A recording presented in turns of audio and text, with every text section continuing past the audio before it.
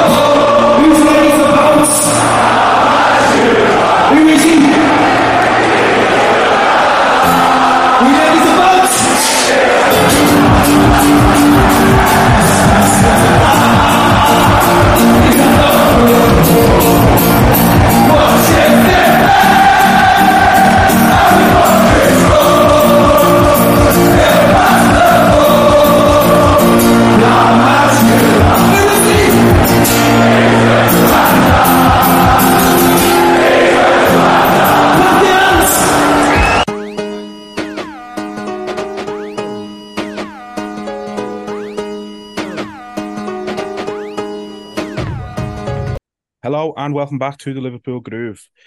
Captaincy is confirmed. It's the captain I expected it to be. I think a lot of people expected it to be. It's not necessarily the one I say a lot, but some people didn't want that captain. But Virgil van Dijk was always going to be the captain in my eyes. So congratulations to him. It's a huge honour. The last two captains we've had have been captain for a long time, so let's hope he can do the same. But Trent as vice captain, you kind of touched on this last time, and it does kind of feel like this is Hippier getting the armband with Gerrard as vice captain to, in a couple of years' time, for Trent to take over it. It's got that feeling about it. Yeah, I think we discussed it. Obviously, I was quite vocal that I didn't think it was the correct decision to give it to Van Dijk, but what we didn't discuss in the last game, when it was behind closed doors, all you could hear was Van Dijk, and I made a comment on saying, you know what, maybe he is the right man, because that's all you could hear.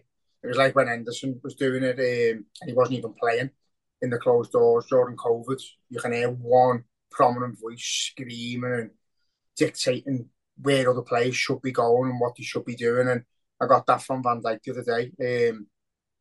So yeah, obviously it could be a big step for him. I think it might push him on to return to his best self, because we have needed to see that. I also said that I don't think Trent would be an ideal vice captain. I prefer him captain and Robbo. But now it's happened and everything gets brushed aside, seeing him and how made up he is, and seeing Klopp with his arm around him, it does feel right. It's sort of giving him the captaincy and bypassing Van Dijk could have been a massive kick in the bollocks for Van Dijk, really, and it could have upset the apple cart. So to do it this way, he's got a good few years on Virgil, so hopefully it is what you've just said. It's Sammy and Stevie, and one day the Scouts will take over. But for now, he's a big presence. Looks brilliant with the armband. He looks like he's got a bit of confidence in himself again, and the pair of them together look like they'll make a great team of leaders. So yeah, hopefully it's the foundations we need to go ahead and start winning things again. Fingers crossed, yeah. I mean, I put this on Twitter last night, and I don't know what it is, slightly off topic, but I can't explain the buzz I've got going into the season. Like, I put it on Twitter last night. You'd think we'd just won the treble. You'd think we'd just done what Man City have just done, the way I'm feeling going into the season. You wouldn't think we'd finish fifth out of Champions League. It's like, I can't explain it, but there's just something, I've just got a really good feeling about going into this season. Yeah, I have, lad. As I say, I keep making little digs at the FSGL groups and that on Twitter, but there's a feel around the club. You can see it in the players and the new lads and the manager. They all just look dead happy. They look happy to be playing for Liverpool and being at Liverpool, and there's something they know that we don't. They know how good they're going to be or how good they feel, and it's going through the club. And I think you're a little bit negative if you aren't feeling good at the moment. Klopp's openly said there's been more signings or we're going to try stuff like this. The young lads are coming through. Some of them are looking like absolute world beaters. Some of them are making that next step. So you can only be excited. Last season won't happen again. And if it does, questions will be asked. But there's not a chance. There's not a chance we go out and perform like that. The legs in the midfield, the changes that we're making, the new faces, everyone just, even when the first day coming in, sent with his haircut and he was like, it's a new me.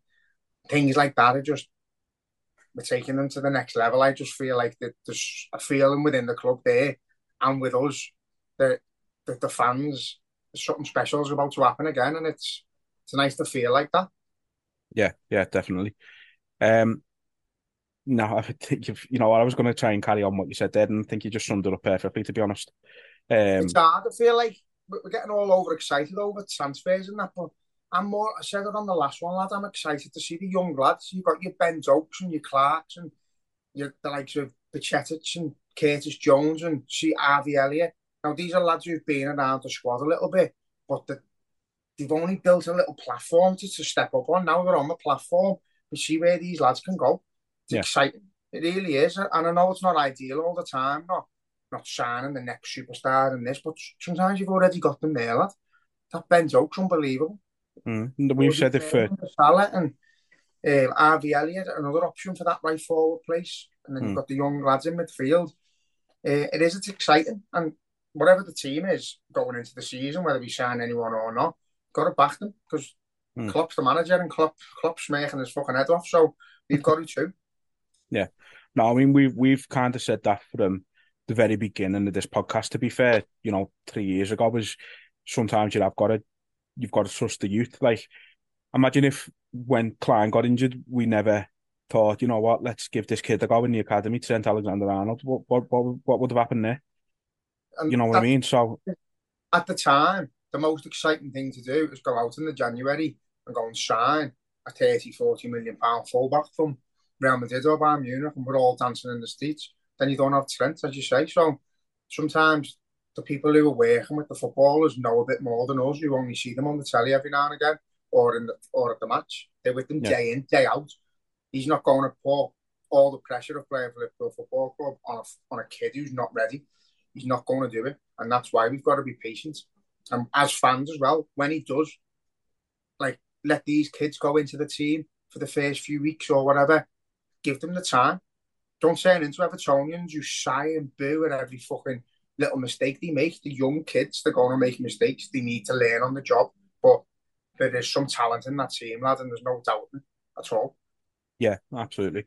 We'll discuss some of them a little later when we talk about the Leicester game. But just coming back to the captaincy a minute, obviously we know the captain and vice captain, the leadership group now does appear to be obviously them two, with Salah, Robertson and Alisson as the sort of third, fourth and fifth captains in whatever order they are. I think that's the perfect sort of leadership group within the squad now. They've all been there in around the first team roughly the same amount of time. They're the ones who've won everything with us. They've been integral part of everything we've done now. I think that's absolutely perfect as a leadership group. It's not a bad group to have, is it, really? You're talking, there's 11 players on the pitch and 5 of them 10.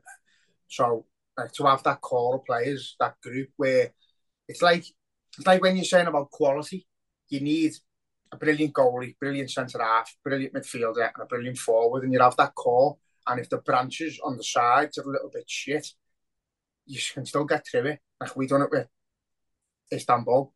You know what I mean? The branches with the team weren't fucking great, but we went on to win the Champions League because the core was magnificent. So, if we can just keep them leading and allow the young lads and that to make their mistakes, even though like we don't want them to, but if we can just keep them 5 lads together as a group and let the kids learn off them, let the young lads learn off them, let the new players come in and learn off them, you can't really go wrong. There's that many leaders. And I know we've panicked, haven't we, with the likes of Henderson going and Milner and now the likes of Fabinho, but players go out and you've got to replace them with young players. So if you've got that many leaders in your team, it's only good. Yeah, definitely. So, I mean, talking about some of the young players, the last pre-season game, first one over in Singapore, beat Leicester 4-0. So I think people can stop worrying about any pre-season jitters. I think when you've seen what they've done, you know, you can take out the Adrian tax for the last game where it was 4-all. You know, Kelleher come in, started, made a brilliant save in the first half. Very Alisson-like save, I must admit. So I really hope he stays. You know, like I know how much he wants to play first team football, and don't get me wrong, he deserves to be first choice somewhere. But from a purely selfish Liverpool point of view, I hope he stays, like, because I genuinely don't think I don't think we can replace him with a keeper as good as him if he goes. No, there's not a chance. As Klopp said, he's the best number two in the world. There's not a player, but there's no one's happy to just sit there. Alisson's only in his like early 30s. He's got another 3 or 4 years at the very top, if not more. He's fit. He looks after himself. So is that kid gonna let his best years fall apart just to sit there? I don't know. But the likes of the Europa League, the League Cup, they're competitions that he might play in, and it's Mm. not because you're letting your reserves play. Sometimes you've got a player who's that good who you can start getting in the team in competitions like this where you don't feel like it's going to really hinder you that much. So I think that's what we need to do with him. Offer him game time to a point where he's going to be playing like half the games this season. But then can you risk upsetting Alisson? It's a tricky one, lad, and you know, Kelleher's only going to get better learning from Alisson, and you know, as much as he's not as good a keeper as them two, he's going to learn a lot from Adrian as well. Like, just because he's got the experience, he's played in the Premier League for a long time. He's still going to have things that Kelleher needs to know. You know, John Achterberg, he's been there for God knows how long now. He's obviously very trusted. You've got Taffarel. They're the core of goalkeepers that we've got, lad, in terms of coaches and players, and the young ones coming through is is brilliant. Like, we've got a really good team of goalkeepers, and I wouldn't be surprised if Adrian is more of a coach in the group rather than a player now, to be honest. But as I say, he's a good person to have around for experience, if nothing else. Yeah, the way he conducts himself as well, lad. Like he's never stropping, he's never moaning. He knows he's not going to play unless we're absolutely desperate. He signed a contract, and people are like, "Oh, we're a joke for signing him another year." Why? He's a perfect body to have. He's not going to kick up a fuss for not playing, and he's going to be there pushing them to the limits every single day in training. So, as you say, all you can do is learn off people like that. But one of the things we like in our team is having good lads who conduct themselves well, and like Adrian's one of them. Yeah, yeah, definitely. But yeah, Kelleher keeping him, I think, is crucial for me this season. Some of Yeah, the other young lads, you've got to so, offer him. You've got to offer him a deal where it's like you are important. hmm, You are important to the club, not just as a number two. We need to try and find him a few bit more game time, really. But it's hard. There's only one position, so hmm. got to obviously keep your best keeper and keep him sweet at the same time as number two. But it is. I think it's coming to a point now where they're going to lock arms and be like, right, am I going to play or am I going? Yeah. Truthfully, if we do end up keeping him this season and come next summer he's still not feeling like he's playing enough, he's going to go then. I think this is the last season where it can be a case of you might only play, you know, one game in the League Cup because we go out in the third round or something, or however it pans out. I think we're not going to be able to do it much longer. So having extended runs in these competitions where Kelleher is the first choice, because we've seen it the other, you know, not last season, season before when we won the cups. You know, Kelleher was the keeper right through the League Cup. So as long as we progress, if Klopp decides he's his keeper for that competition, he's going to stick with him. Yeah, you So, will. and he's got that assurance from that experience, so he knows it's down to himself to make sure to keep himself playing in a way, because the better we do in a competition, the more he's going to play if he's the keeper in it. So it's an incentive at the same time. Yeah, I think even if the time come where he did decide he was going to leave, you've just got to be clever about it. You've got to say, yeah. You go to someone like Burnley or someone, but we've got first refusal on you, Mm. and or next sale stuff like that. Just got to make sure we look after ourselves with them. But obviously, the preference would be to let him go somewhere. Even if we loaned him out for a year, where we've got the option to recall him if we did have any injuries and that. We've seen it happen before, so if he wants game time, we've got to try and make sure he gets a bit more than he's been getting. Yeah. Yeah, definitely. Some of the other young players who've looked good in all the pre-season, but especially this last game, you've got Bobby Clark getting on the score sheet, Ben Doak getting on the score sheet. I'm never letting you live that one down, to be honest. Because he's Scottish, lad. I can hear it in his accent. Fair enough. Now, yeah, obviously them two getting on the score sheet. That'll probably be Ben Doak's only headed goal of his career, I'd imagine. Tell you what, it was a great header though. The way he going back and that, it was class. To get that where it went was spot on. Yeah, it was. Bobby Clark, great finish. Nice to have a Bobby scoring again. Didn't think we'd get that again, to be honest. So I was happy with that. And even at the back, we mentioned him. I think the last one, that Gerald Quansah, made a great block. Even that, like, I know, like it's a lot of pressure to put on a kid, but if we think he's ready or he oversteps the likes of your Reece Williams and Nat Phillips, and they're obviously one's on loan, one's gonna go, then he steps up and there's your centre half. Again, if we go out, how old is he? Like 17, 18? Yeah, I'm not sure exactly, but he's so like probably around that age. If we went and spent 30 million on a 20-year-old French international, everyone would be buzzing. Not even that. Look how much everyone wanted Colwell. Oh, exactly. But just because he's new. So just Liverpool should just blag social media and go, we bought this kid from Benfica for 40 mil, and everyone would go ballistic. Yeah, and I've seen him play. He's brilliant. No, we just brought him through the academy, fucking big dopes. That's what people want. So yeah, if he said before, lad, if you're good enough, you're old enough. So he's a big unit. He's a bit like Canate. Obviously going to be a bit raw because he's still young and we'll have to learn off the likes of Van Dijk's and that. But you know what I mean? He's a body there that looks very useful. Yeah, and look, these young lads wouldn't be in the pre-season squad if Klopp didn't think that at least close to being ready for the first team. We've seen it with Ben Doak last season, who, if he never got injured, probably would have featured more in the first team last season.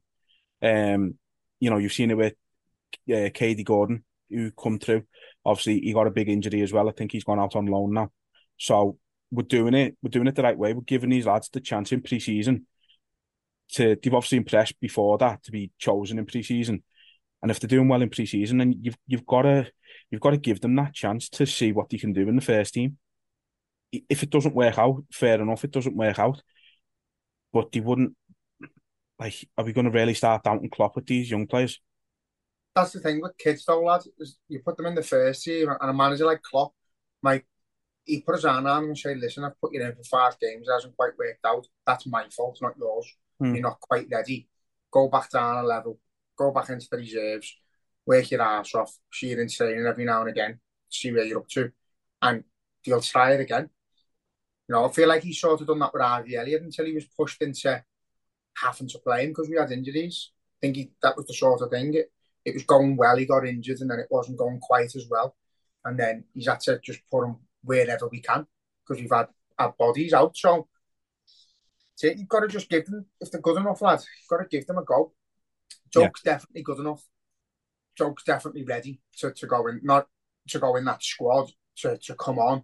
There's not many players, even from now, watching him pre-season, there's not many players in that league I'd be more excited of bringing on for half an hour to win you the game than him, because he's just absolute dynamite. He's like, he reminds me of Michael Owen when Michael Owen first came on the scene. He's got that burst of energy, dynamite speed, and he's got that hunger that he wants to be on the end of scoring goals. So it's exciting.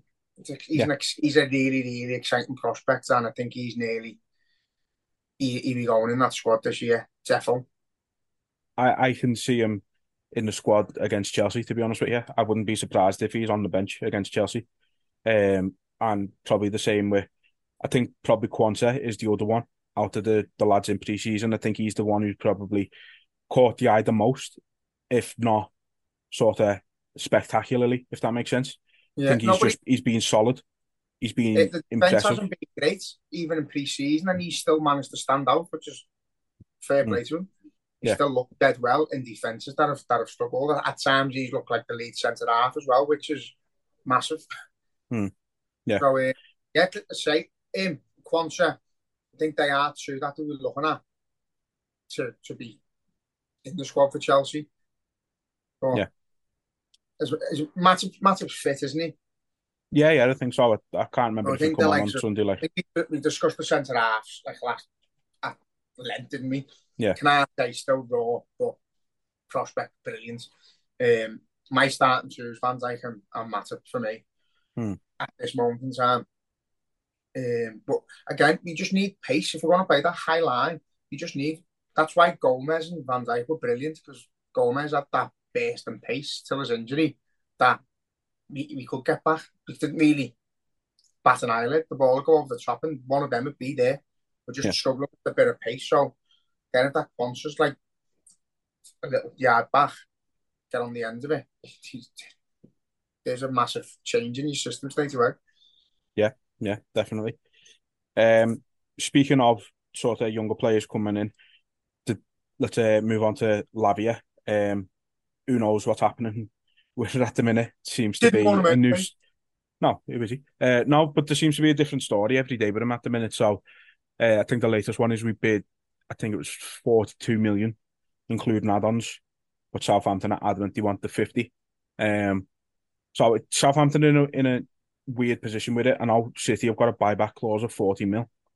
And I think they've also got 20% of whatever they sell them for. So I can understand why they're adamant at getting the 50 for him, because obviously, they're losing 5 mil of that straight away. Or 10 mil rather, I can't even do much.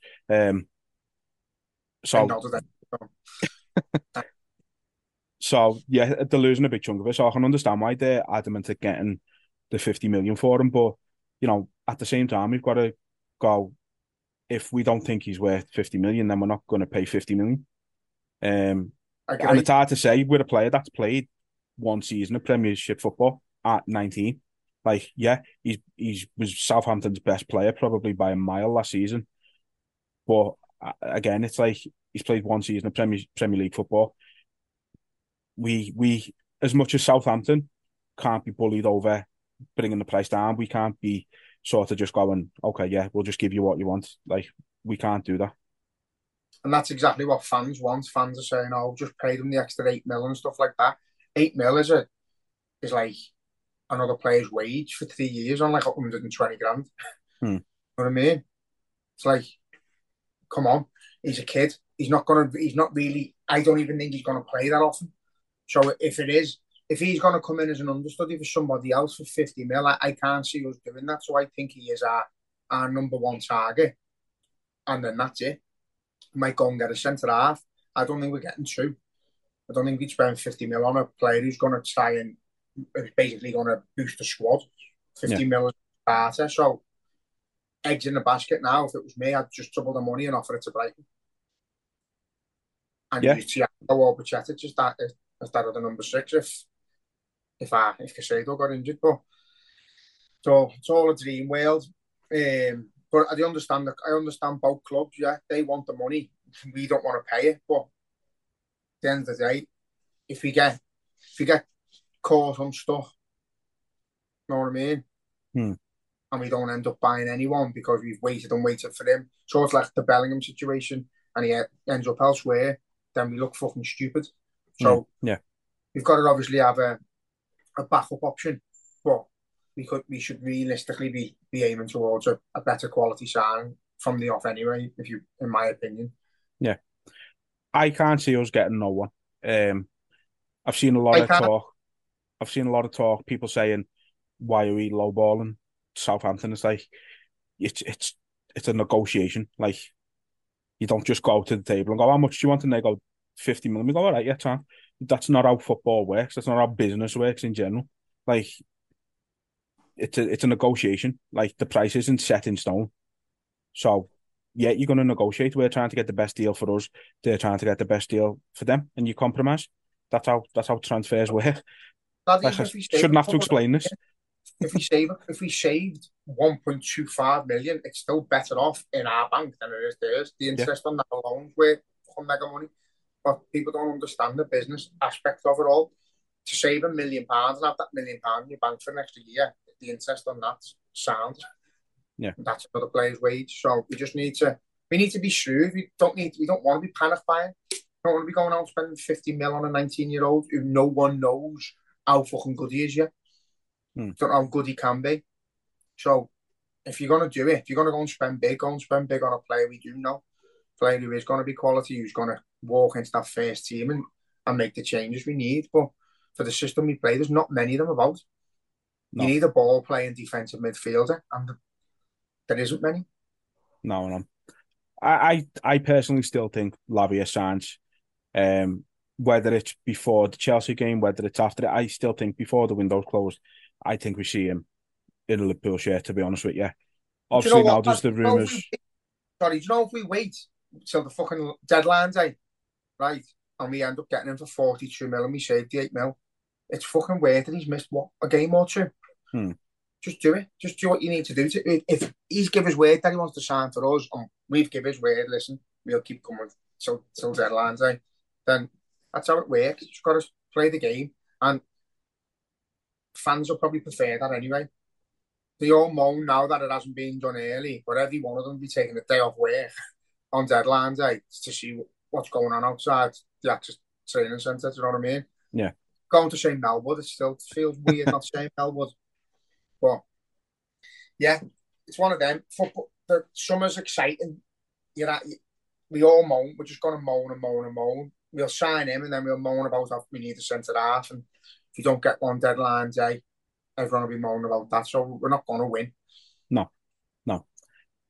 Obviously, we've been linked with, seems to be speeding up a bit, Andre from Fluminense in Brazil.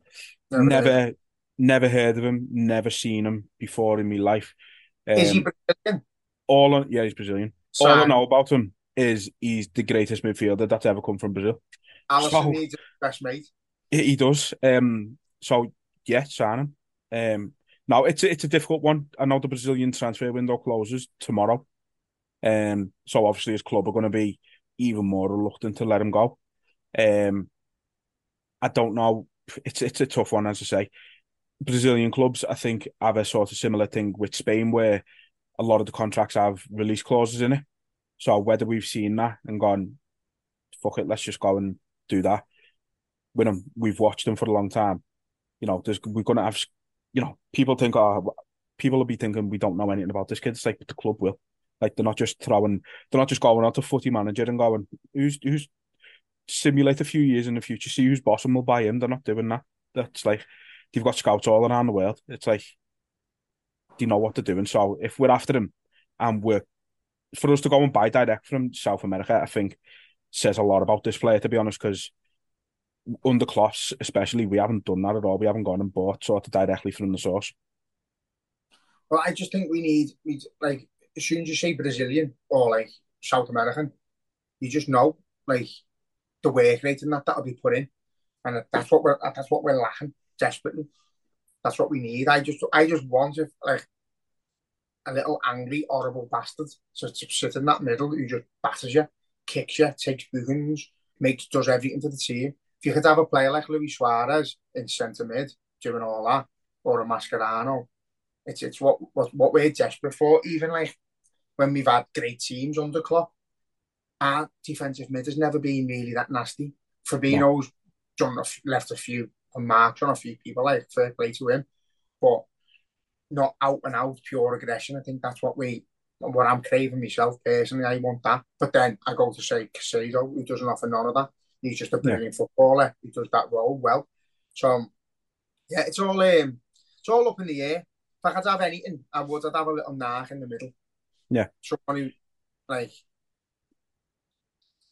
who'll cause murder, who'll cause chaos, and who won't give a fuck about upsetting anyone. Tyre would be perfect in that sense, lad, would probably be Valverde from Madrid. He's probably he is like a little Suarez in midfield. Just to backtrack a little bit, speaking of Nahi, horrible bastard South Americans who do everything for the team, and Luis Suarez type players. The man on your shirt there, Darwin, looking brilliant in pre-season. That's in chaos. Like, and so his goal against Leicester, that goal was so pleasing because last season Darwin wouldn't have followed that up. Exactly what I thought, lad. I've been watching Jota and the way Jota plays, and we've said Jota's just like a mini Robbie Fowler, just obviously can do anything. So it's no disrespect saying he's just a box striker. He gets it out wide, cuts into the middle, and then he makes his way to the box, to the 6-yard box. And Nunes is starting to do that. And that's what we want. We just want him, just tell him, get in the goal mode. He's somewhere around the goal. And he's doing it this pre-season, lads. But he's involved in the play as well. He's not just a little one-trick pony. Like that blonde-headed thing of City. I can't even compare him, lad. He's quality struggle. But he's got a lot more to his game. I think he is absolute chaos, but now he's adding the basics back into his game, which is what he missed. He had all the madness and all the crazy stuff that you want to see in a centre forward, but then he lacked the basics, the simple one-touch passing, the pass and go, and the getting to the 6-yard box for the second ball and stuff. He's doing all that now. It is only pre-season, it's against shite, but you can only play against what's in front of you, and he's standing out. Yeah, definitely. Do you think last season it was a case of he was trying a bit too hard to impress? Yeah, defo, and I think that's the worst thing you can do. When you're trying too hard and you've got time to think about things, you'd always make the wrong decision. It's just a formality in football. That even like from Sunday League to the fucking very top, if you've got the ball at your feet with too long to think and someone running at you or someone running behind you, you tend to make the wrong decision. It's like a game of instinct, football. Yeah. Got to do what you naturally do at that moment, and he's starting to learn that. And I think that's great to see, like, because when we discussed the forward options and we go on about all the players on the left, you Jota, Diaz, Nunes, Jota's your only real out and out striker, and I think Nunes is working his way into being one of them as well, which is what we need, lad. That's it. So I want to move on to the little questions that we've got from Twitter. I say one we kind of robbed a bit, but we're adopting as our own now. So but I'm gonna ask the first one first, obviously, because you can't ask it second. So we got one from your little Jedi on Twitter, belt name. So he said, John Henry rings you. He tells you he's down on his luck and Linda's giving him a cold shoulder. He needs cheering up. Which goal or game are you showing him to make him go, no way? You've got to pick one goal, one from before he took over. Don't be a shitbag and use Istanbul. Yeah. Mine is a shitbag one, but it's Michael Owens against Arsenal in the FA Cup final. Because, is that yours? Yeah. Yeah, honestly, lad. Do you know what? I ended up watching the game the other day as well on LFC TV, all the highlights, and I just found myself sat there smirking my head off like, how the fuck have we won that football match? So I'd like John Henry to watch that 90 minutes and then see how we just turned it on for fucking 2 minutes and changed the whole game, lifted the trophy. And it's something I was thinking this the other day, like talking to Evertonians about, well, skitting them, basically saying how the fuse just shit all my life, all your life, but it's sad, innit? And then I was thinking about like the times of Gerard Houllier, even Roy Evans, won a cup under Evans.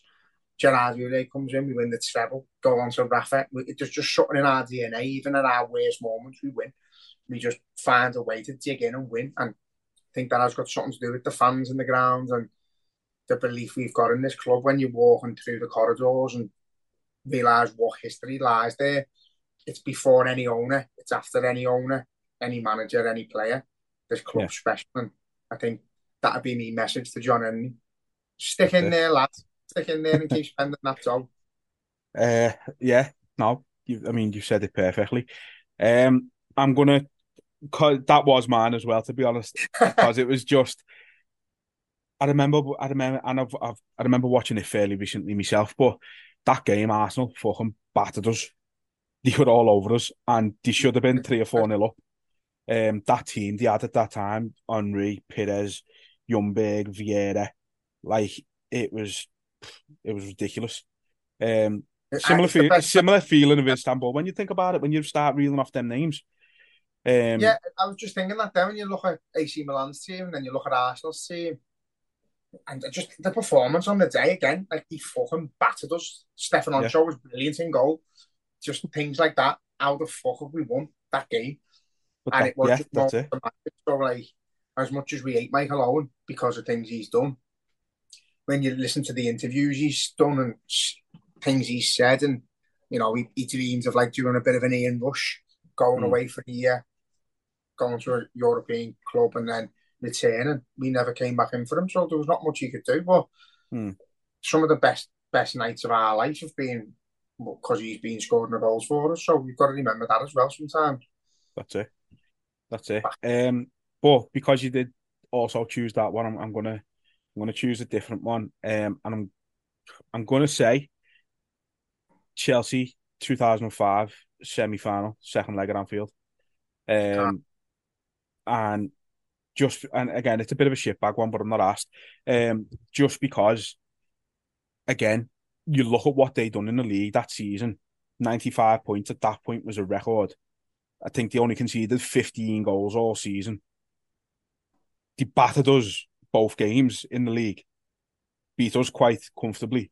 Not necessarily in scoreline, but just in terms of performance, beat us quite easily. And then for us to go there and get a draw was huge. And then to bring it back to Anfield, for that ball to definitely cross the line, it would have been a penalty anyway, so it doesn't matter. And a red card. And a red card. So just be thankful you'd only got that.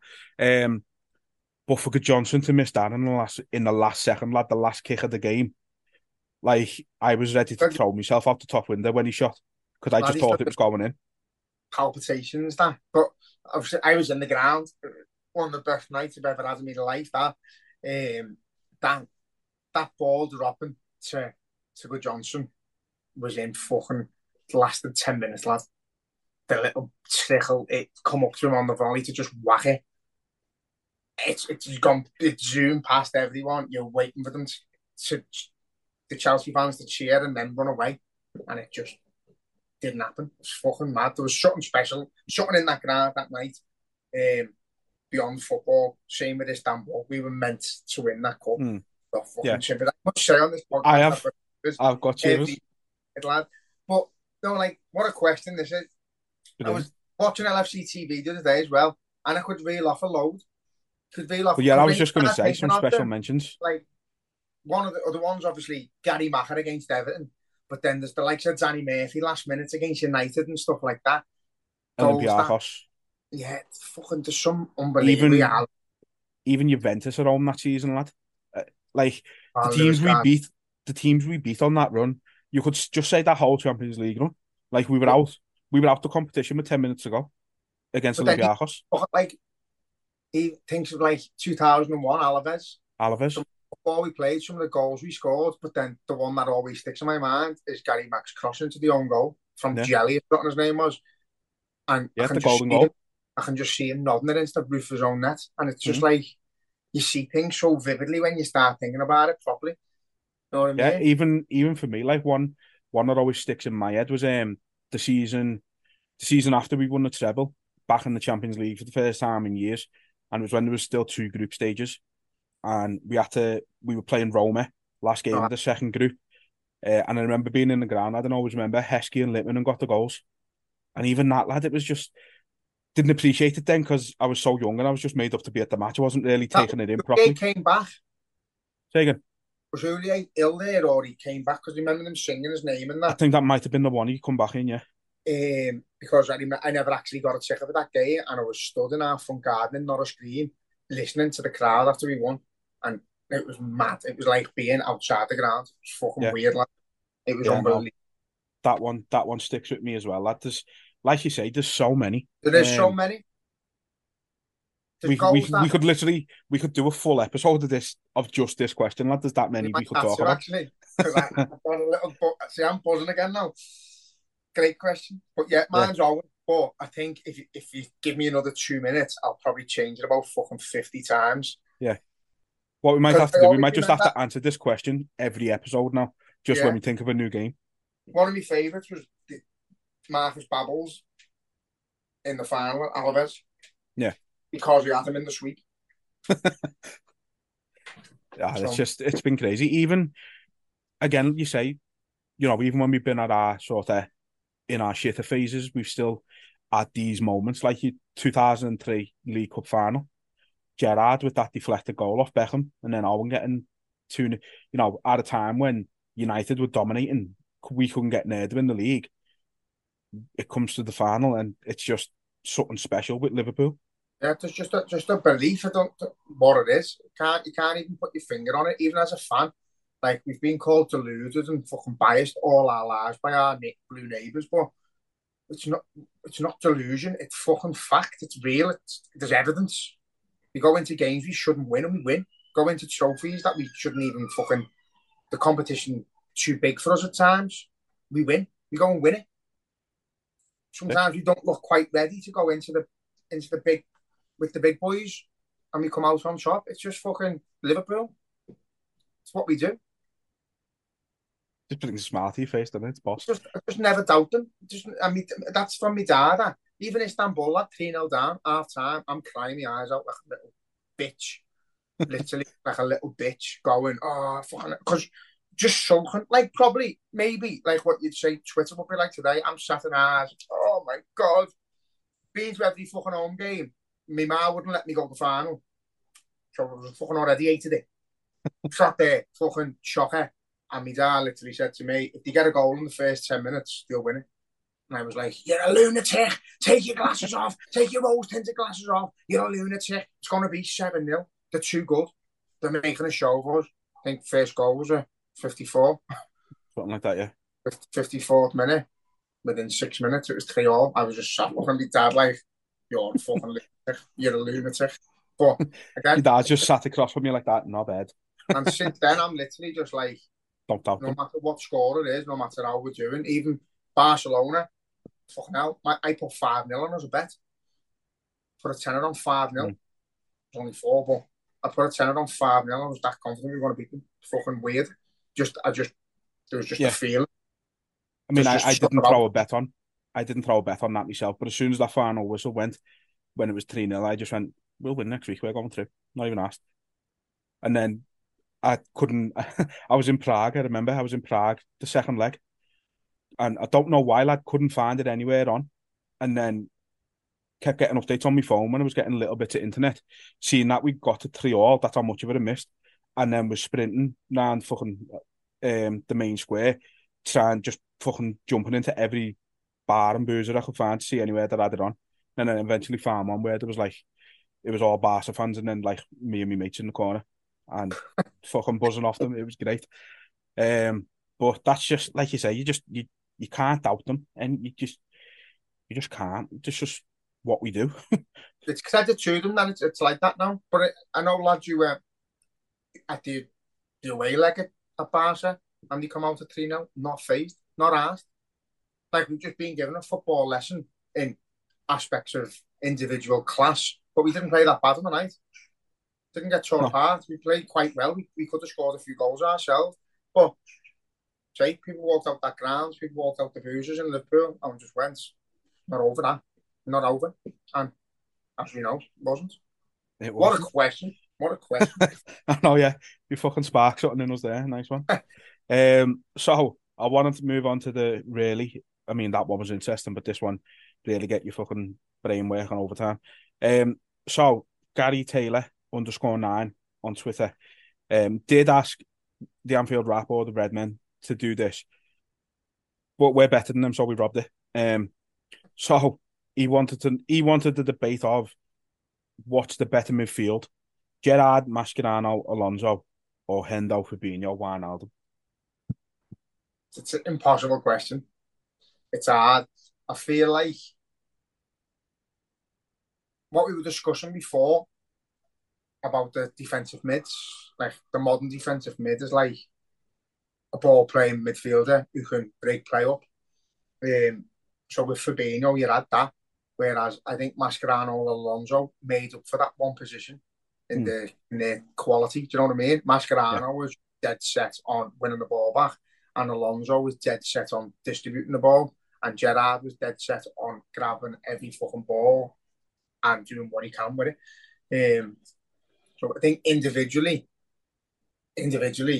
every one of the older players pisses it. Collectively, with this modern Liverpool team and how we play and how we press, don't know whether that midfield could have done that. So the likes of Wijnaldum played a bit of a Mascherano role and a bit of a Gerrard role, where he was trying to press at the edge of the box to win the ball back, but then win the ball back in our own half. So it's an impossible task, really. I think we played different ways. Mm.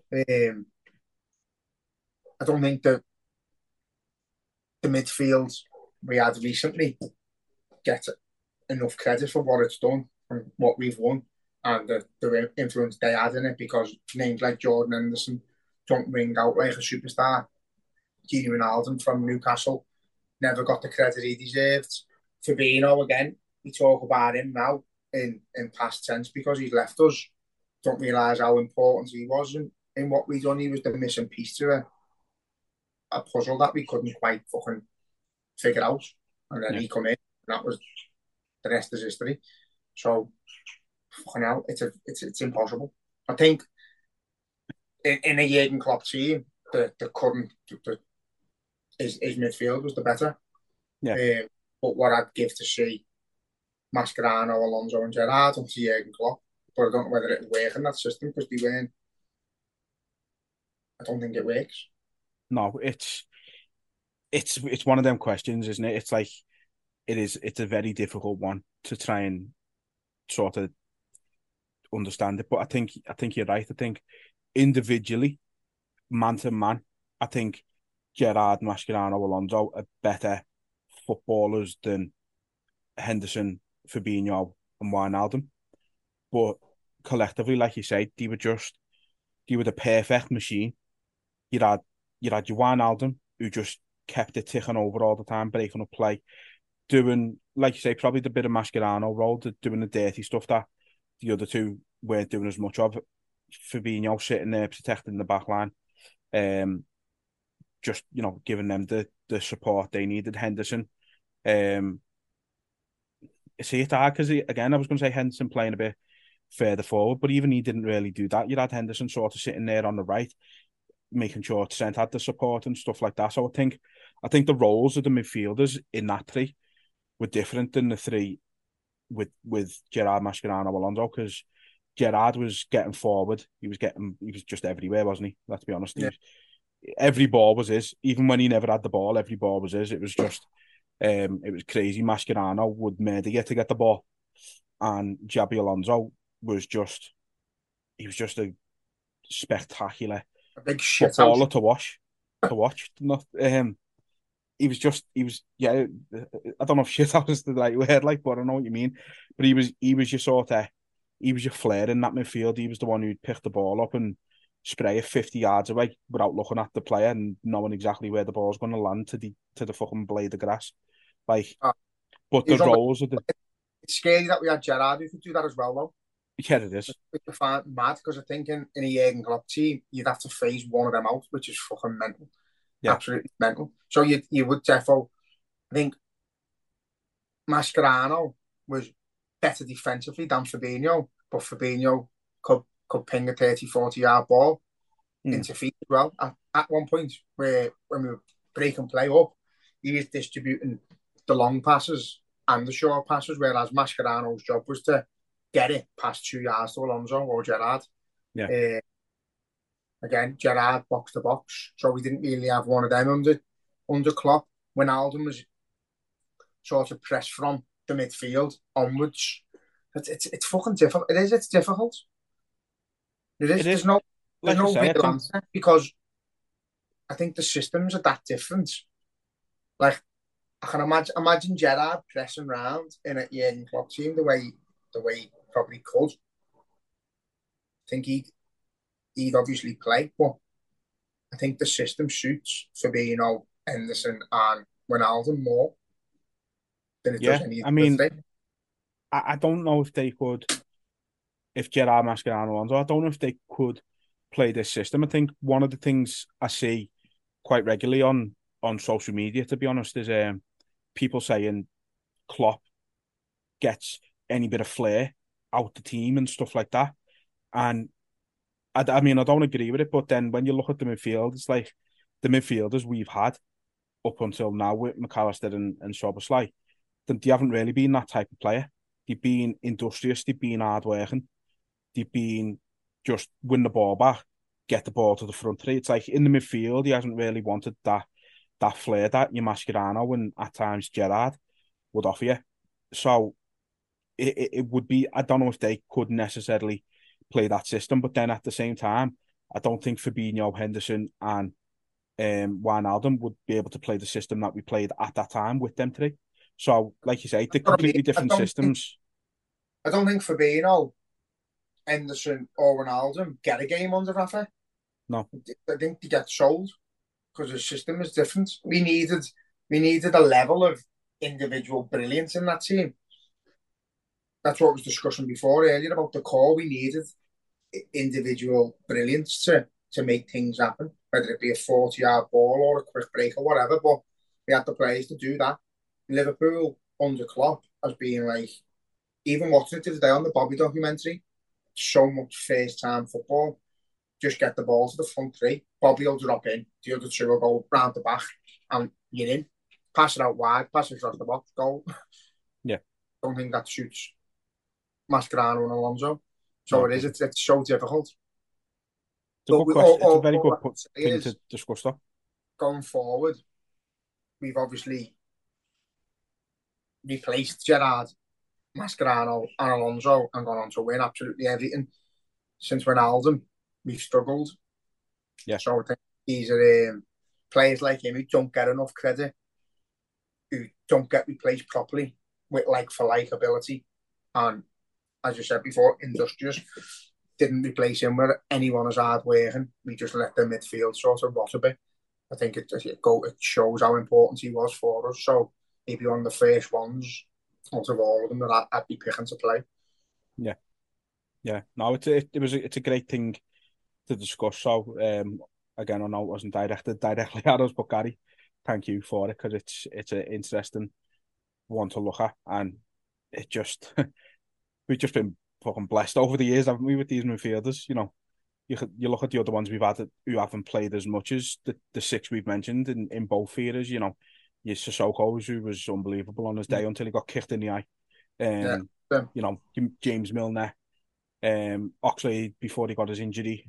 Like, some of the midfielders we've had have just been fucking ridiculous.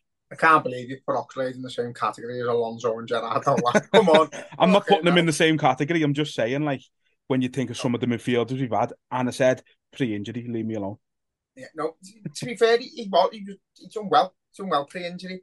It's just a shame when you've got the likes of Naby Keita and that who never really amounted to fuck all, and you've got players like Haman, who's just now a raging pisshead who just talks shite. But what a player he was! Yeah, he was great. Like. We've had so many good players, but fucking hell, yeah, we have been. But our next two now, though, haven't we, lads? So McAllister, so I was like, hopefully we play again on. I think it's tomorrow actually, isn't it? Play again tomorrow against Bayern Munich. So hopefully we can actually see them two playing together. You know what? I think it's mad. With going on to the question as well, where we've said, I don't think like them players from the past that fit in this team.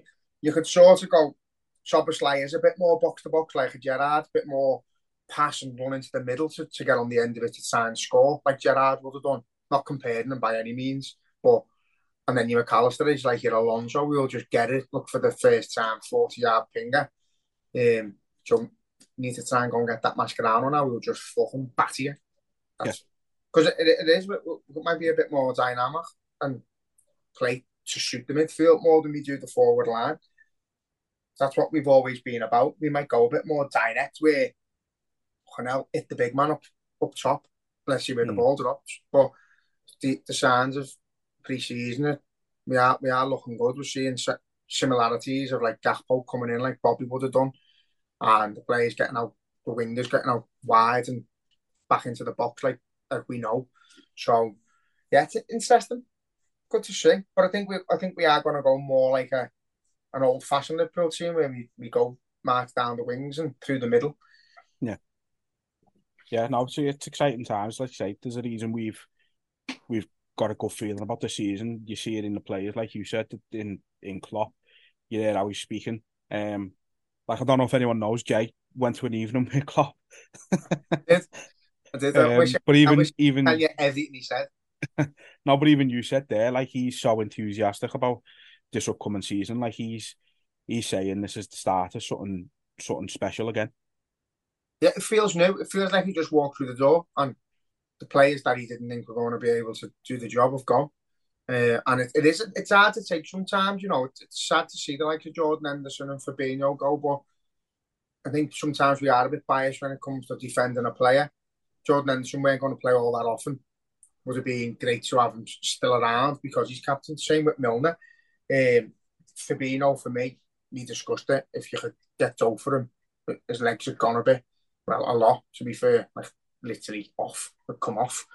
But again, fresh legs around would have helped him. So the supporting them and wanting them to stay, whilst realistically, if they could have went and we can go and get better players, then ideally. But say yeah, just hearing from Klopp live in the flesh, breathing the same oxygen was just brilliant. And seeing how infectious it is, it's not even like he's being cocky. It's not like I know something you don't know. Know what I mean? He's got that buzz. He couldn't wait to get back off holiday. He couldn't wait to see the new lads. He's dead like excited by the new lads and the quality they bring. And I think he believes that they'll be a step ahead of previous midfielders because, as you said before, we don't have like flair players, but these seem to be exactly that. They look very good on the ball. They look calm. They're a bit more like Thiago, but hopefully not. Oh, fucking hell, I've said that. Hopefully, touch wood, they don't get any. See, I didn't bring him into it today. You can't blame me. No, it's looking good. Let's just enjoy the fucking season. We're going to win the Europa League. That might as well just give us that now. No, now you know what? I do genuinely think we'll go. I think we'll go very far in that competition this season. And I think it's going to spur them on to even bigger things again. Next season and the season after. So I'm looking forward to it. That's what I said to you, lad. I said it's exactly like the first season all over again. It's the Europa League, and you know we've just had a bad season, trying to build something, trying to reinvigorate the club, try and get that good feeling back because last season it wasn't great. But say while Klopp's the manager, you don't feel bad for long, don't feel negative for long, unless there's something seriously wrong with you. So all we've got to do is back these. Let's see where we're at when we kick a ball for the first time in the league and see what the squad is. And whoever's in that squad, get behind them. If there's young lads, give them time. I'll be patient with them. If it's a few of the older lads who we know to expect good things from, then just get behind them and see where we go. We need a good start in the league. Can't be dropping points early on, and I can't see us dropping points early on. I'm confident, no matter what 11 starts. I think we'll be all right. Yeah, I agree. To wrap up, then obviously I mentioned the man on your top there. Tell people where they can go and get one. You know by now. Scoutingpublic.com. Chaos is a friend of mine. It's a famous Bob Dylan quote because this fella is absolute chaos. And I'm looking forward to seeing him this season. So I think we discussed it. His goals and assists last season weren't that bad. I think he got 15 goals and he never played as much as he wanted. I think he's learning the basics of the game and he's one of them players you just instantly like. You can see the fire's there in his belly. He really wants to do well. He wants to do well for the shirt. He wants to do well for the fans. The way he connects with us when he scores and stuff. I think you can't buy that. And he'll be needs a proper song on that cop soon. Yeah, definitely. Might do a Bob Dylan one for him. Never know. Never know. But yeah, look, we'll wrap it up there. Thanks for the questions that we did get. Hope we answered them well. Please keep listening, keep watching, subscribe, follow, do what you need to do. If you can rate us on Spotify or Apple or Google or wherever you listen, that'd be great. It helps get us up the charts and things like that. But yeah, just thank you. The response the last few weeks when we've managed to get the consistency going between us has been fantastic. So just, yeah, thank you. And up the Reds. Up the Reds. Sports Social Podcast Network.